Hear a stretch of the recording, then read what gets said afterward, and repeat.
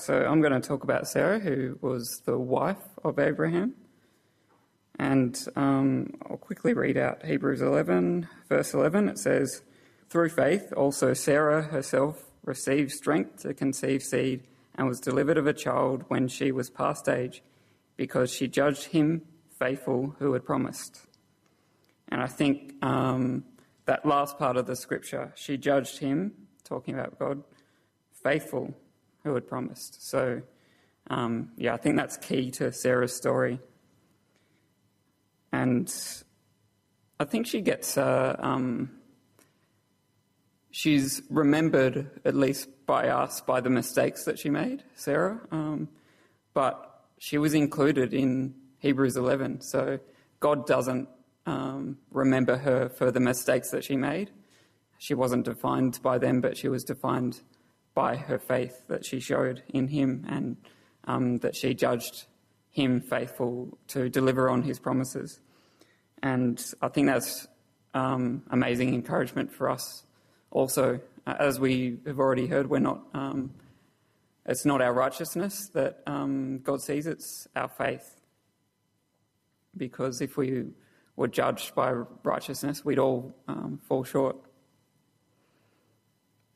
I think one thing that's really impressive to me about Sarah is, as we heard from Chris, God revealed himself to Abraham and not directly to Sarah. So she had to rely on her husband and what he was telling her was true.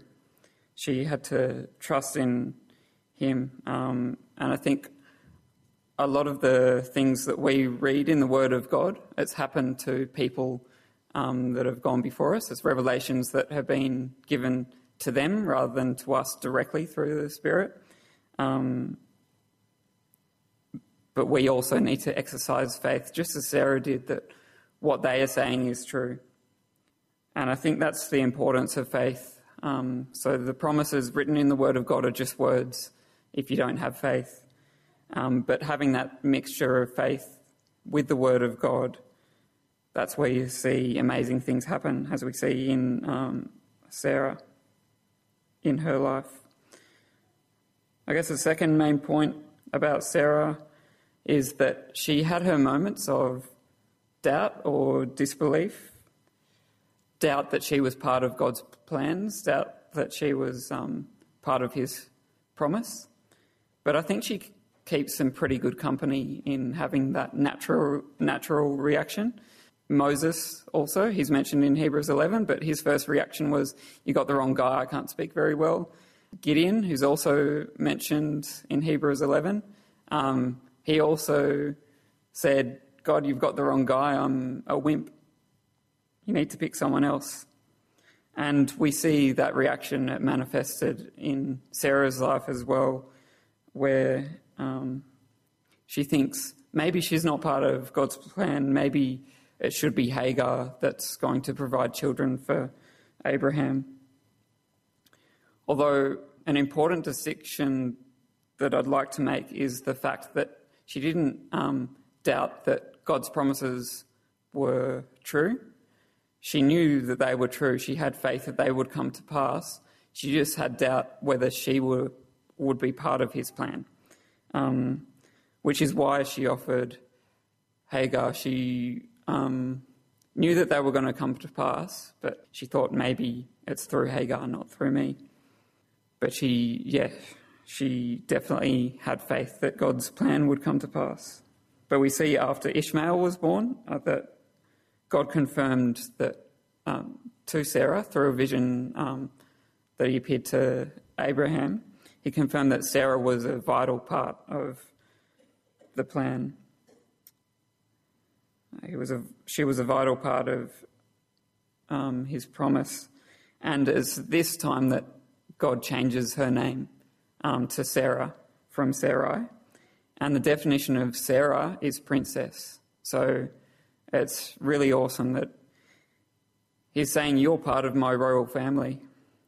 And then we see after this, further confirmation was given to Sarah when the angels came to Abraham and Sarah's camp, and they confirmed that she was going to become pregnant within a year. Another very natural reaction, which brings me to the next point, when she heard this promise from the angels, she laughed because that promise seemed so preposterous to her. It's so beyond the realm of natural thinking. At this point, she was about 90 years old, and she was told she's going to give birth to Isaac within a year. It seemed preposterous, audacious, just far beyond the realms of possibility. But the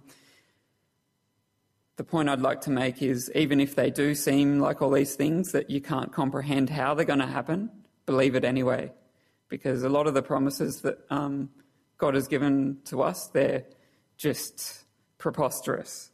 But we need to believe them anyway. And that's where faith comes in. When we believe in things that seem impossible,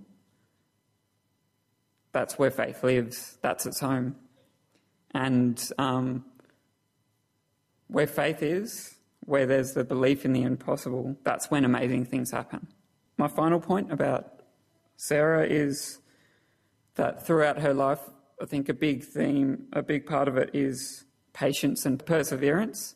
And we see it on both sides. We see that the faith of Sarah, it needed to be patient and persevere, because the first promise that came to Abraham was when she was around 65 years old, and then she didn't end up giving birth to Isaac until she was around 90 years old. So 25 years, that's a long time to see the fulfillment of a promise. So she needed to be patient, she needed to persevere in the face of her doubts around whether she was part of God's plan or not.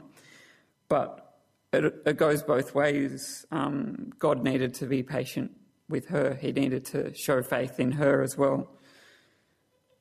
And we see that throughout the story, God is always revealing himself to Abraham and confirming the promise was going to come to pass. And we need reminding, just as Sarah did.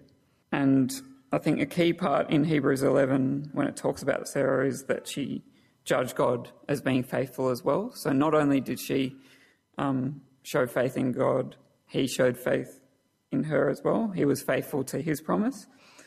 So I guess in Sarah's life, I see God as a cheerleader of her faith, and he's a cheerleader for us as well, that he's just really,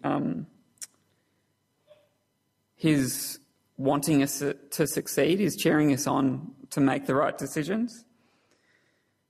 And he was incredibly patient with her and waiting for her to get it right in the end. We see throughout the scriptures God is always cheering us on and encouraging us, just as he did with Sarah. And he knows that we need this and that we can't do it without him. And we see over the page in Hebrews 12, it says that God is the author and finisher of our faith.